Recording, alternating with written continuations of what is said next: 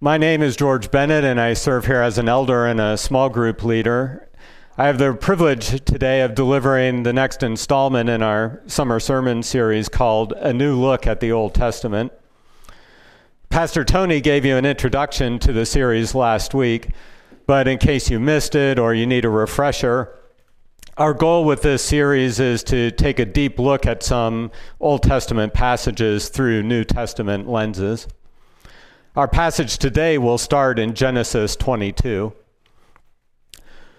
While you are turning there, allow me to reminisce a little bit. My daughter, Victoria, just finished her first year of high school and has started reading some of the same books I read in school. And it's gotten me thinking back on my own experience in literature classes. I remember when I was in middle school and junior high, the teachers would ask us to identify the hero of the story. When I got to high school, they started asking us to identify the protagonist.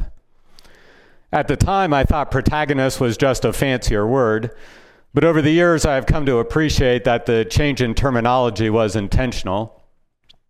A hero and a protagonist are both stars of the story, but they are not the same. A protagonist is the first or most prominent character, but isn't necessarily heroic. A hero, on the other hand, is a role model or an example worth imitating. We look up to heroes and we want to be like them.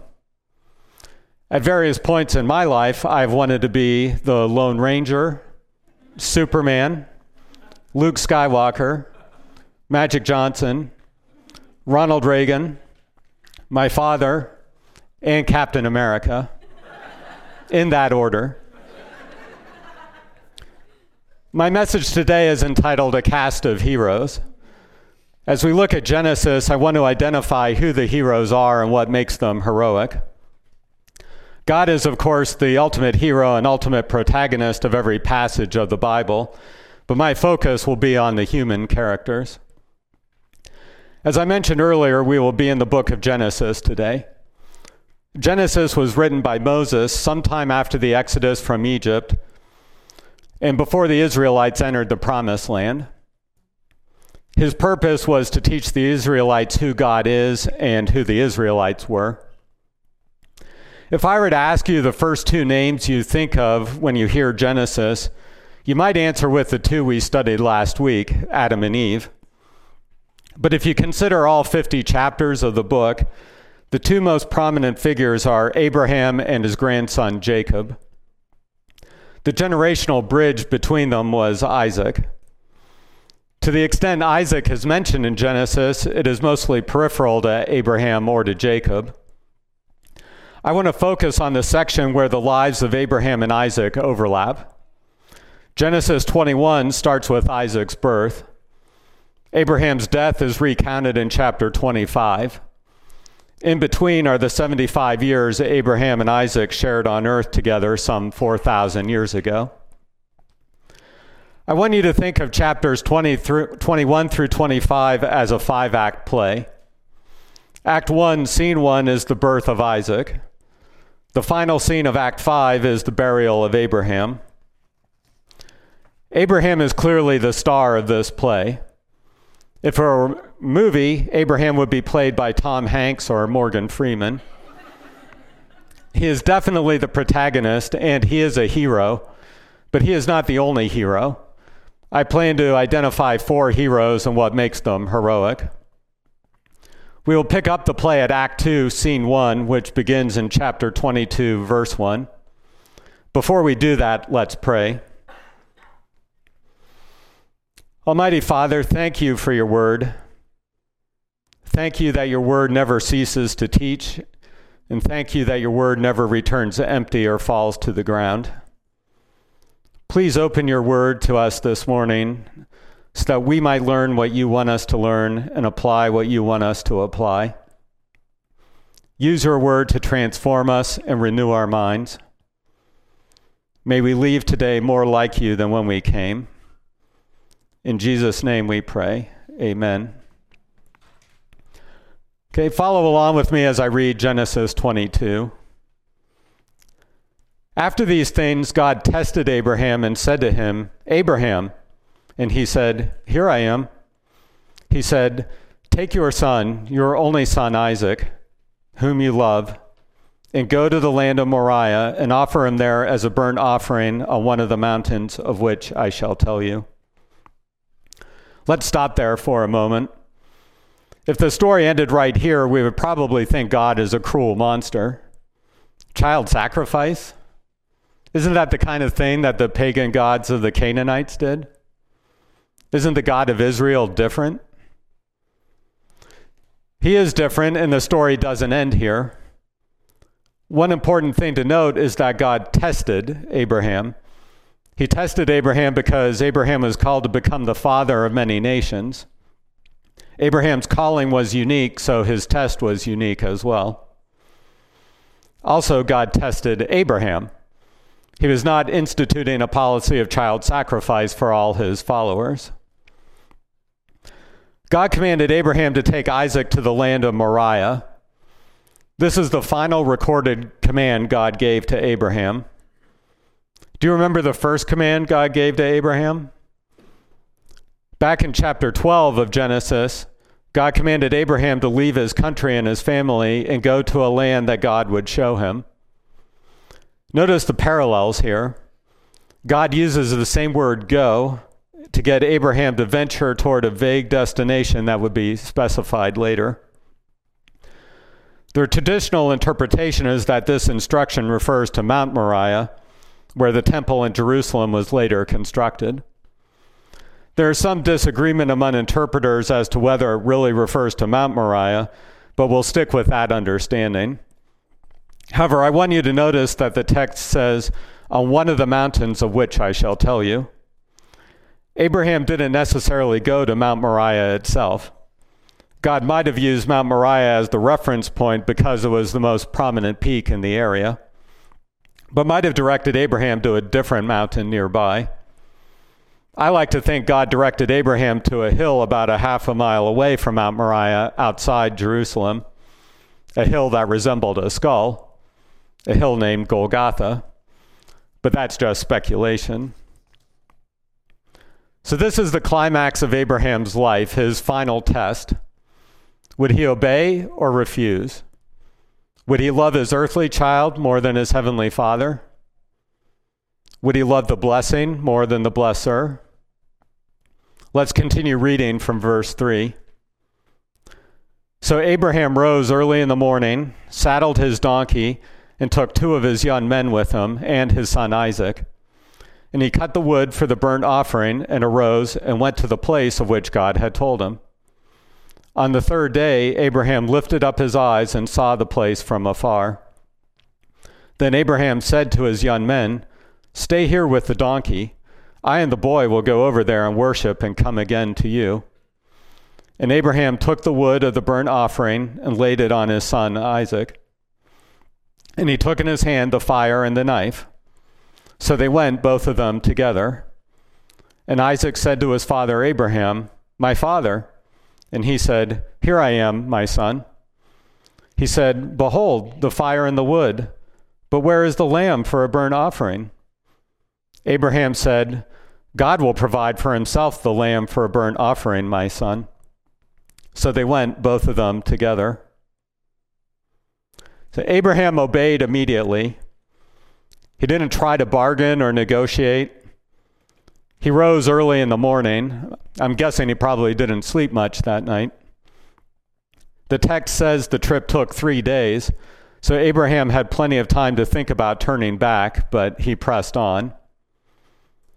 Verse 9, when they came to the place of which God had told him, Abraham built the altar there and laid the wood in order, and bound Isaac his son and laid him on the altar on top of the wood. Then Abraham reached out his hand and took the knife to slaughter his son. You will notice in your sermon notes that each of the points in my outline has a blank followed by parentheses. As we go through the outline, we will fill in the blanks, but for now we will leave the parentheses empty. With that said, write this down as your first point. Abraham offered a heroic sacrifice. Abraham offered a heroic sacrifice. At first glance, it might not seem that heroic. He put his own child on the altar, after all. Again, if the story stopped after verse 10, we might think God is sadistic and Abraham is a sociopath. However, if we continue reading, we can see why the sacrifice was heroic. Verse 11, but the angel of the Lord called to him from heaven and said, Abraham, Abraham. And he said, here I am. He said, do not lay your hand on the boy or do anything to him, for now I know that you fear God, seeing you have not withheld your son, your only son, from me. And Abraham lifted up his eyes and looked, and behold, behind him was a ram caught in a thicket by his horns. And Abraham went and took the ram and offered it up as a burnt offering instead of his son. So Abraham called the name of that place, the Lord will provide. As it is said to this day, on the mount of the Lord it shall be provided. Abraham passed his test. Abraham's sacrifice was heroic because he obeyed without hesitation. Abraham's sacrifice was heroic because he didn't withhold anything from God. And Abraham's sacrifice was heroic because he had faith that God would provide. But there's an even more fundamental reason Abraham's sacrifice was heroic. Whom did he really sacrifice? He sacrificed himself. Alan Ross, in his commentary on Genesis, puts it this way. You can read it on the screen. Although the commandment was to sacrifice Isaac as an offering to the Lord, the real point of the act was Abraham's sacrifice of himself, that is, of his will and his wisdom with regard to his son Isaac. When the angel of the Lord stopped Abraham's sacrifice and pointed out the ram caught in the thicket, he signified that Abraham's sacrifice was acceptable. In truth, Abraham had made the sacrifice. It's noteworthy that the animal caught in the thicket was identified as a ram. In the Bible, the ram was often used as the symbol for a ruler, and the ram's horns signified the ruler's pride or lofty ambition. According to the symbolism, then, this episode is a subtle reminder that a ruler can get trapped by his pride. And the way to escape that trap is to be dedicated to God. For me, as a leader in the church, it's a reminder that the greatest threat to the church comes from inside, not outside. My sin nature can do more damage to the church than any government policy or persecution. Let's go back and read verse 8 again. Abraham said, God will provide for himself the lamb for a burnt offering, my son. I used to read this verse as if it were wishful thinking on Abraham's part, or even a well-intentioned lie so as to not frighten Isaac. But the longer I spend with the Bible and walk with God, the more I think that Abraham said these words confidently. I think Abraham thought that God had already provided the lamb. I think Abraham thought Isaac was the lamb. The writer of Hebrews certainly thought Abraham was confident. Hebrews 11:19 tells us, Abraham considered that God was able even to raise him from the dead, from which, figuratively speaking, he did receive him back. Another reason I think Abraham was confident comes from my own personal experience. Many of you have heard this story before, and I apologize if you're growing tired of hearing it, but I believe it's pertinent to this passage. In 1995, I went on a short-term mission trip to Istanbul in Turkey. After I returned, I knew I wanted to be involved in reaching Turkish people for Christ, and I prayed for a Turkish wife. At the time, the prayer didn't seem so crazy. I was in graduate school at a large university with a small population of Turkish students. I was living in a city with a population of 1 million people, 7 colleges and universities, 4 major hospitals, and other multinational businesses. The chances of meeting a Turkish woman didn't seem too bad. 2 years later, I graduated and moved to Decatur.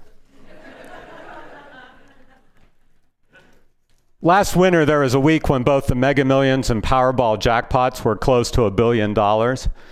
I remember reading an article about the Powerball that said a person has a better chance of being allergic to water than of winning the jackpot. I think the chances of my finding a Turkish wife were probably better than being allergic to water, but they were significantly lower than when I lived in Columbus. Meeting a Turkish woman who was both unmarried and a Christian and who was living in central Illinois was a long shot. I had asked God for a needle in a haystack. God answered by giving me the farmer's daughter. Not one day has gone by since I met Daria in 2010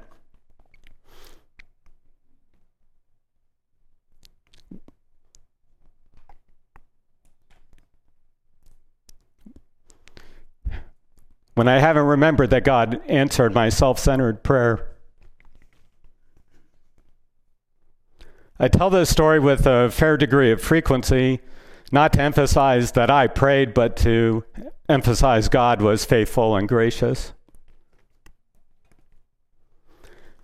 I have to believe that every time Abraham looked at Isaac, he was reminded of God's faithfulness. And I also have to believe that Abraham probably told Isaac that he was the child God had promised. I imagine that Abraham was certain that God was going to keep his covenant. I suspect that Abraham really was confident that God would bring Isaac back to life. I suspect that Abraham was confident that Isaac would come back down the mountain with him. Abraham could be confident about the outcome because his faith was in God himself.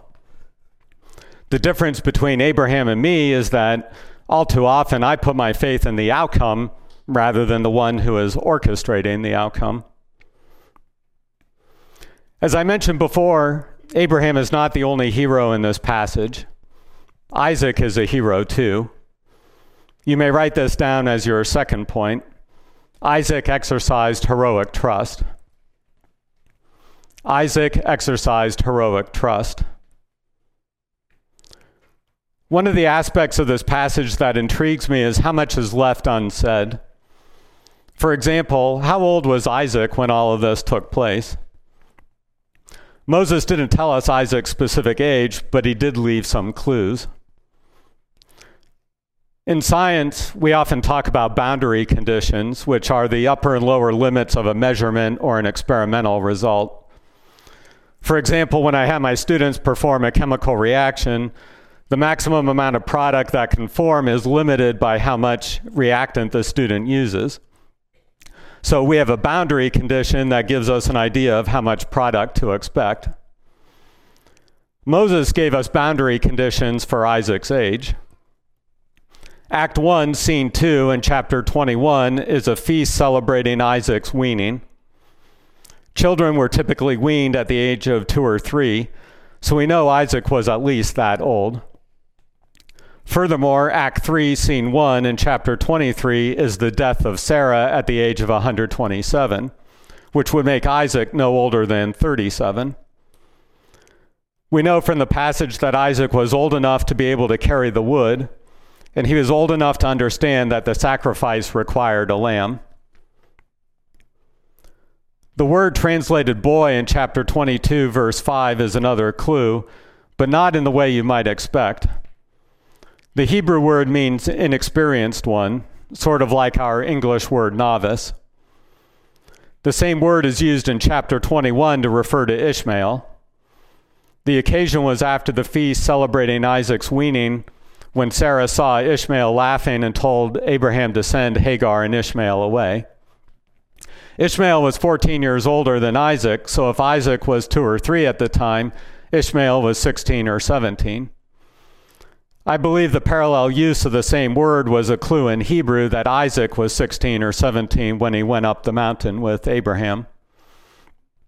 To put it another way, the English word boy conjures up images of a child who would be in a Harvest Kids classroom on Sunday morning, but we should really be picturing a young man in Harvest students on Wednesday evening. My point in trying to estimate Isaac's age is to show that he was likely physically mature enough to have gotten off the altar and away from Abraham if he had wanted to. Remember, Abraham was 100 years older than Isaac. Even if the aging process was slower in Abraham's day and he had the strength of, say, a modern 50-year-old, he would have had a hard time holding Isaac against his will. Yet there is no mention of any struggle. Now, absence of evidence is not evidence of absence, but Moses certainly portrayed Isaac as a willing participant. To be a willing participant, Isaac must have had a tremendous amount of trust in Abraham and in God. I only know of 2 people in the Bible who willingly went to the altar, so to speak. Both were sons born under miraculous circumstances, and both carried the wood they would be sacrificed on, and both lived to tell about it. Back when Pastor Tony was preaching from the book of Romans, he frequently drew our attention to Romans 12, 1 through 2. Romans 12:1 starts, "I appeal to you, therefore, brothers, by the mercies of God, to present your bodies as a living sacrifice." Isaac actually offered his body as a living sacrifice, and I wouldn't be the least surprised if Paul was making a veiled reference to him when he wrote that verse. So Isaac exercised heroic trust. Let's finish reading the passage, verse 15. "And the angel of the Lord called to Abraham a second time from heaven and said, 'By myself I have sworn, declares the Lord, because you have done this and have not withheld your son, your only son, I will surely bless you, and I will surely multiply your offspring as the stars of heaven and as the sand that is on the seashore. And your offspring shall possess the gate of his enemies. And in your offspring shall all the nations of the earth be blessed, because you have obeyed my voice.' So Abraham returned to his young men, and they arose and went together to Beersheba. And Abraham lived at Beersheba." Wait a minute, where is Isaac? Did he not come down the mountain too? Some commentators infer that Isaac stayed on the mountain to pray or to receive instruction from God about his role in the covenant. Others infer that Isaac became estranged from Abraham and went a different direction. That kind of makes sense to us. It's hard to imagine that their relationship would ever be the same. But here again is where Isaac's age matters. If Isaac was 16 or 17, going off to live on his own would have been extremely challenging. Also consider that Abraham had to send Ishmael away when he was 16 or 17. Ishmael was the child who resulted from human wisdom and human effort, born according to the flesh, as Paul put it in Galatians. Isaac was the child of the promise, born according to the Spirit. Wouldn't it be a tragic irony if Abraham lost Isaac as well? Let me also remind you what I said earlier. Absence of evidence is not automatically evidence of absence. Just because Isaac isn't mentioned doesn't mean he wasn't there. I think Isaac probably was with Abraham, but Moses left out Isaac's name in order to keep the spotlight on Abraham. I also think the Holy Spirit inspired Moses to leave his name out of verse 19 for a reason that will become apparent as I go through my remaining points. At this stage, we're going to turn our attention to Act 4, Scene 1 of our 5-act play. So let's turn to chapter 24, verse 1. "Now Abraham was old, well advanced in years, and the Lord had blessed Abraham in all things. And Abraham said to his servant, the oldest of his household, who had charge of all that he had, 'Put your hand under my thigh, that I may make you swear by the Lord, the God of heaven and God of the earth, that you will not take a wife for my son from the daughters of the Canaanites, among whom I dwell, but will go to my country and to my kindred and take a wife for my son Isaac.'"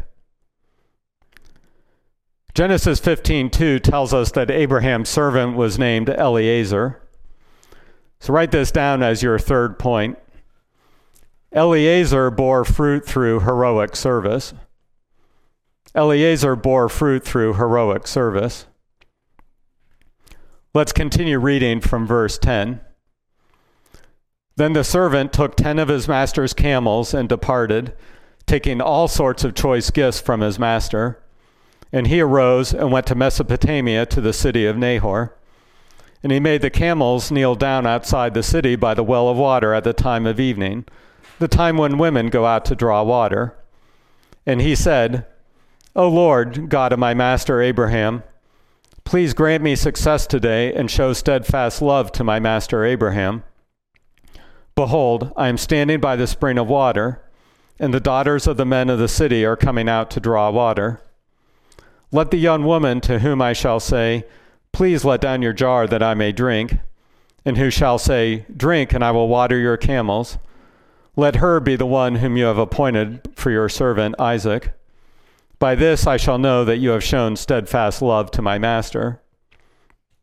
Before he had finished speaking, behold, Rebekah, who was born to Bethuel, the son of Milcah, the wife of Nahor, Abraham's brother, came out with her water jar on her shoulder.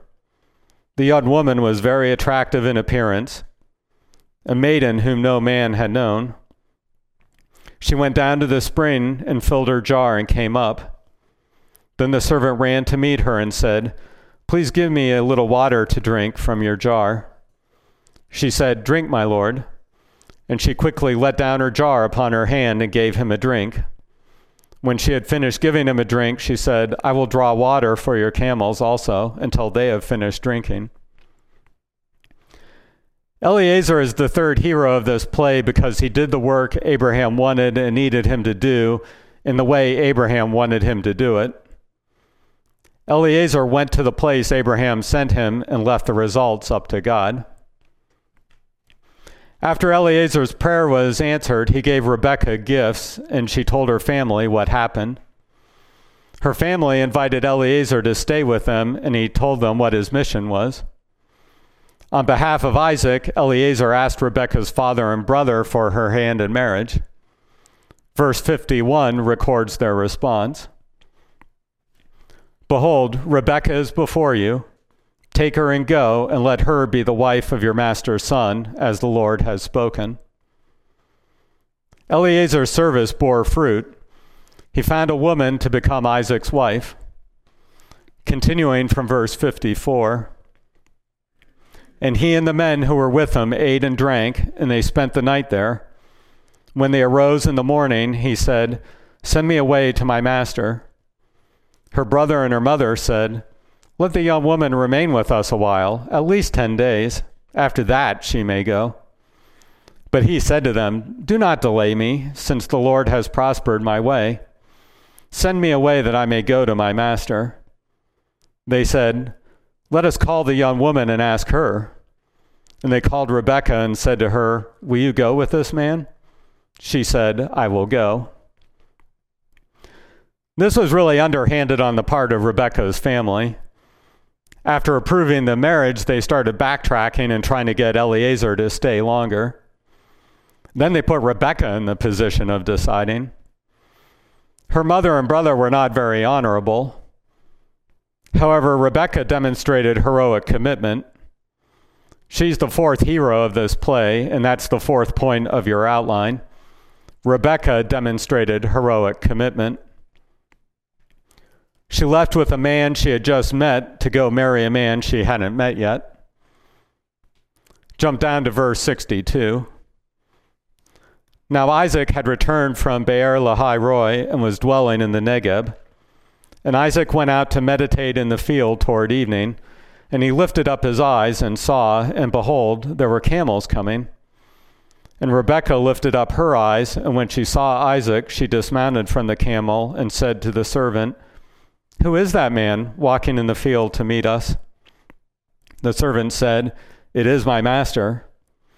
So she took her veil and covered herself, and the servant told Isaac all the things that he had done.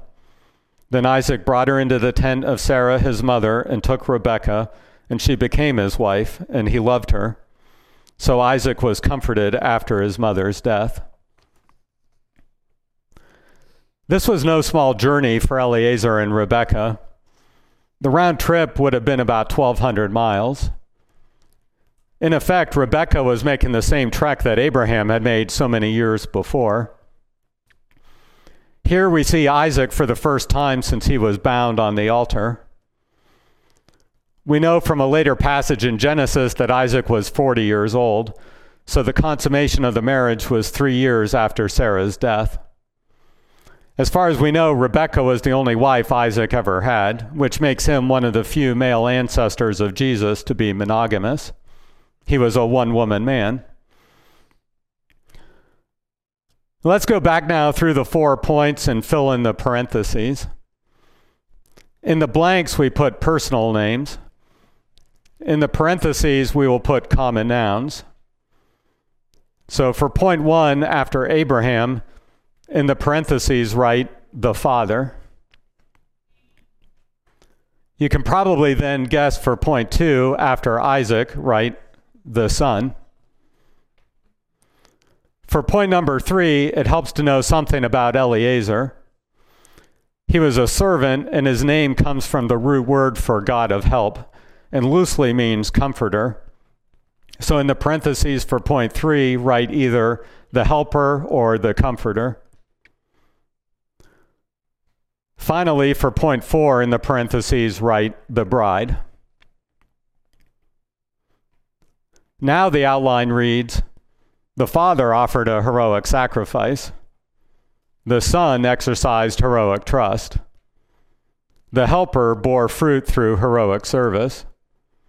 The bride demonstrated heroic commitment.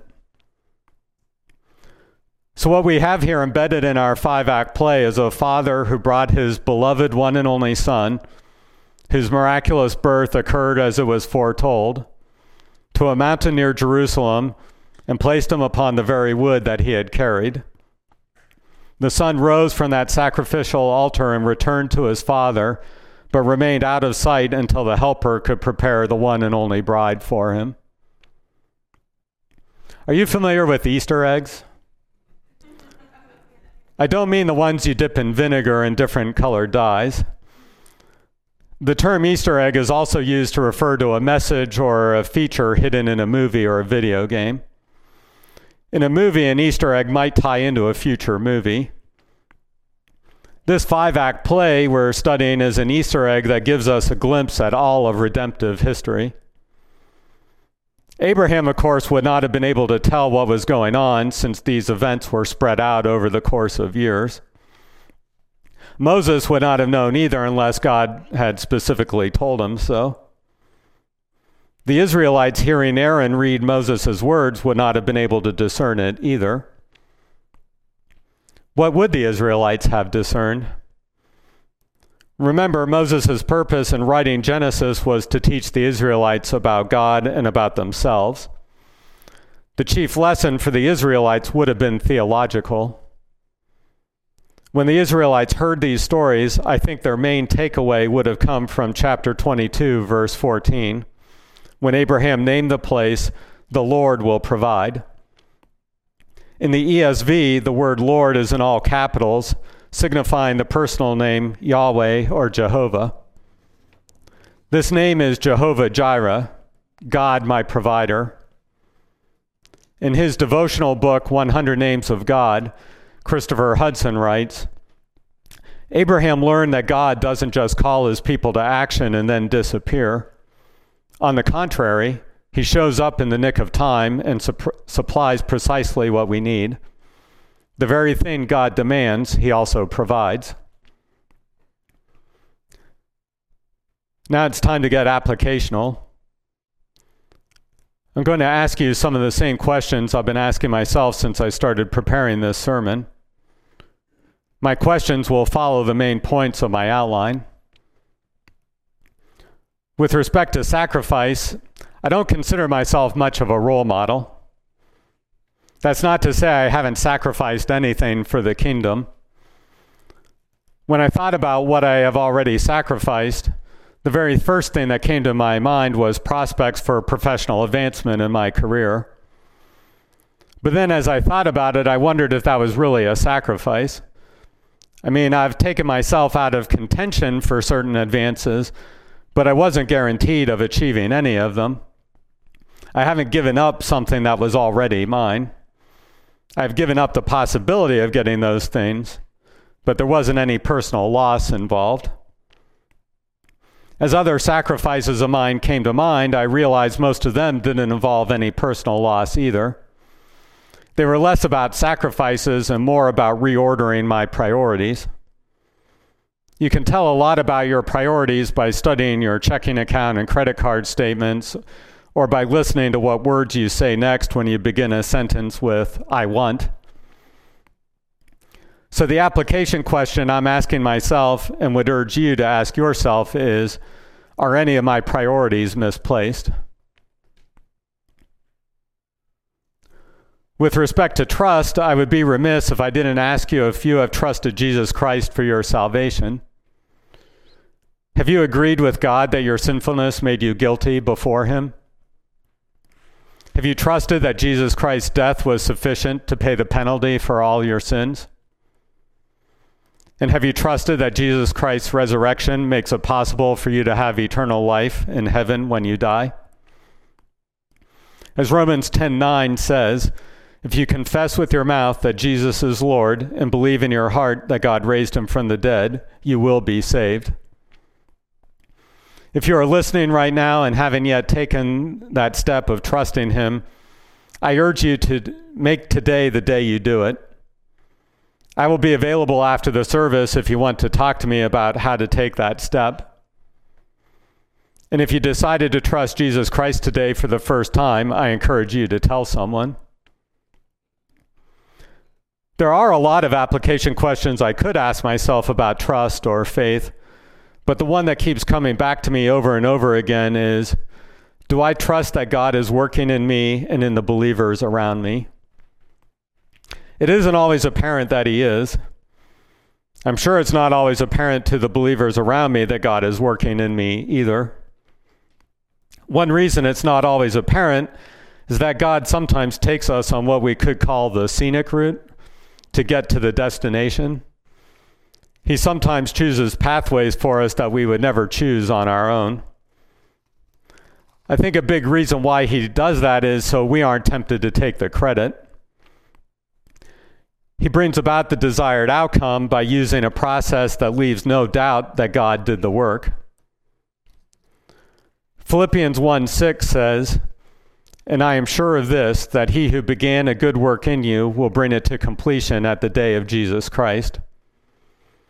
If I believe that promise applies to me, I have to believe it applies to every brother and sister in Christ too. Do I trust that God is working in me? Do I trust that God is working in the believers around me? There are two questions I've been asking myself with respect to bearing fruit through service. One is, am I bearing fruit in keeping with my spiritual gifts?